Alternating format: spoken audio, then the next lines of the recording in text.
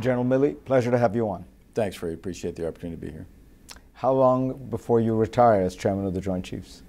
Just a couple weeks now. I retired by law at midnight on the 30th, and so what is that, 18, 19 days, something like that. And then what's the first thing you're going to do? Well, my wife and I will move out of our set of quarters on Fort Myer. Then I intend to sleep, get rid of the bags under the eyes, and be the best grandfather I can be. All right, let's jump right into it.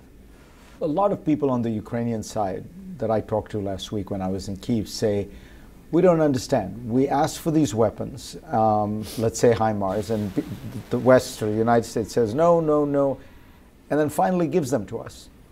But it's now 8 months or 9 months later. We feel like the same thing is happening with ATACMS, the same thing is happening with F-16s.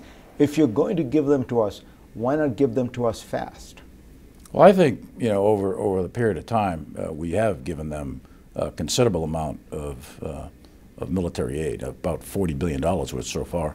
And there's over $100 billion in total aid, if you include monetary and humanitarian aid. So that's just the United States. The United States has been extraordinarily generous with the Ukrainian has, but people. The question is, if you want them to win, well, yeah, and the speed. Why not do it fast? Yeah, so the question is the speed. There's mechanical issues there in terms of how fast you can marshal this equipment and how fast you can get it across the lines of communication from adjacent countries, and then how fast they can absorb it. So it's not just sprinkle magic dust and the stuff starts showing up. The other thing is need. So at the beginning of this war, the greatest need was for anti-armor weapons, for example, to stop the Russian offensive, and that's what they got. And then as they shifted into what the current operation is, their need were tanks, Bradleys, Leopards, Gepards, those sorts of mechanized and armored vehicles of various types. And the West was very generous in providing those. And then you have to have the training to go along with them and spare parts, the munitions that go with those things. So all of that does take a period of time to do. It's not a question of, it just all shows up at once. What do you think of the current state of the counteroffensive? Do you think the Ukrainians are now beginning to push the Russians out of cities and towns? Well, I think they've been doing it pretty consistently, actually, since last summer. The winter was a lot of fighting, but not a lot of movement. And then this offensive, although slower than the planners had anticipated, it has been steady, and they have made steady progress through these various defensive belts. And they have fought hard up in Bakhmut, they fought down in Donetsk, and of course they're fighting down in the vicinity of Zaporizhzhia and down towards Melitopol and Mariupol and all that. So it has been steady progress. What I said months ago was it was going to be long, hard, bloody, because the nature of this particular fight and the type of defense that the Russians put in and the capabilities of the Ukrainians augured for a very, very difficult, long, tough fight. But the Ukrainians have been doing that. They have a lot of combat power remaining. The Ukrainians are not a spent force.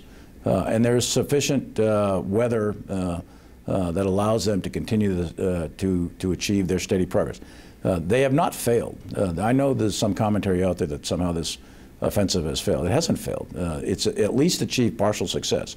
They're already through several of these belts. And they've got time left, so we'll see where it goes.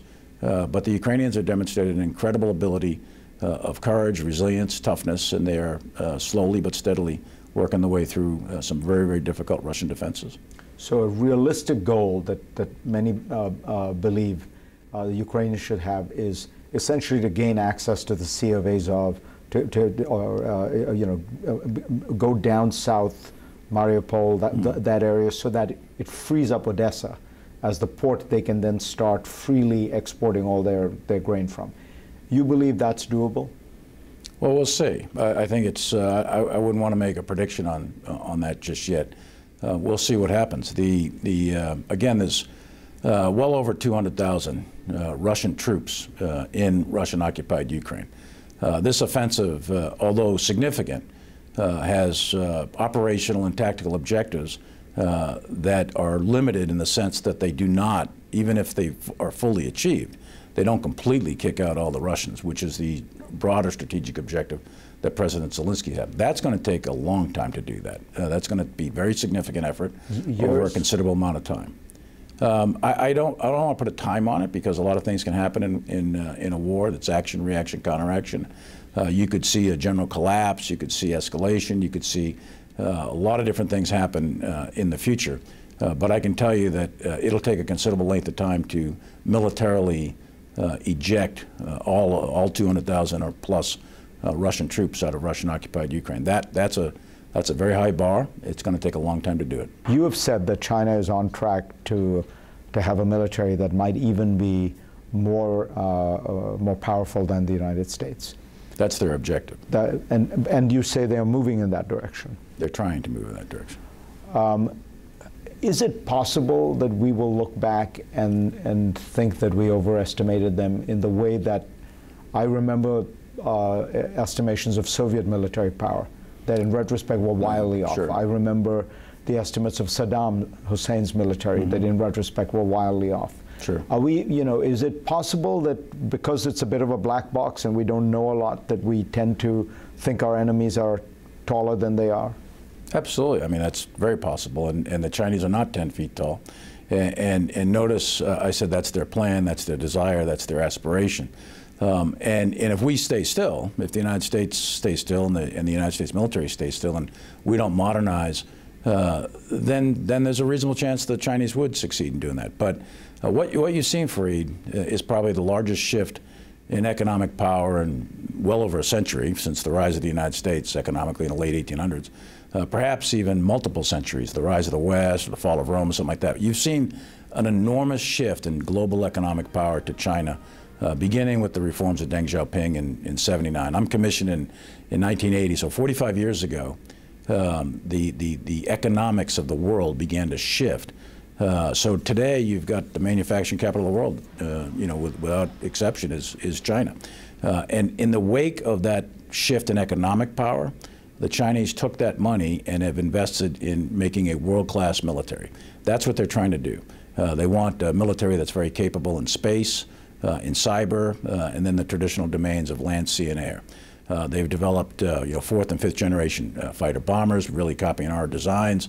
They're trying to develop a blue water navy, a subsurface navy. They've reformed their ground forces from an infantry peasant-based army of the 1970s to a modern army with multiple commands, etc. So they're on the path to do that. And their goal is to exceed the United States military capability in East Asia, really by the end of this decade, certainly by the middle of next decade. And they want the United States to exit East Asia militarily and diplomatically. They want us to cease being the arbiter of outcomes in Asia.